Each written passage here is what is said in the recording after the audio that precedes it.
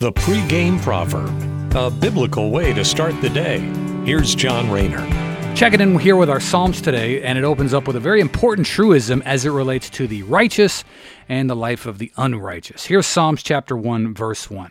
Oh, the joys of those who do not follow the advice of the wicked, or stand around with sinners, or join in with mockers. Now, unfortunately, the world that we live in, especially modern media, social media, TV shows, movies, they all try and condition us to chase our lustful pursuits.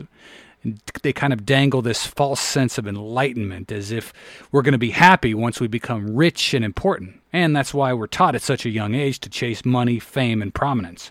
Well, today's word reveals to us that the person who does not gratify themselves, be it listening to bad advice or hanging out with people that are bad influences or mocking and making fun of others, the person who doesn't do those things is blessed with joy or Christian contentment. Now, before we close here, we should also point out that we shouldn't just tune people that do these things out completely, or we might be like the self-righteous Pharisees that we read about in the New Testament.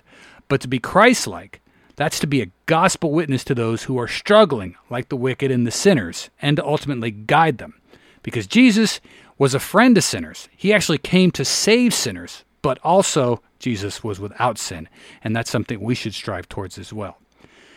Thanks for listening. Have a great day. Good luck out there, and God bless. Bye-bye.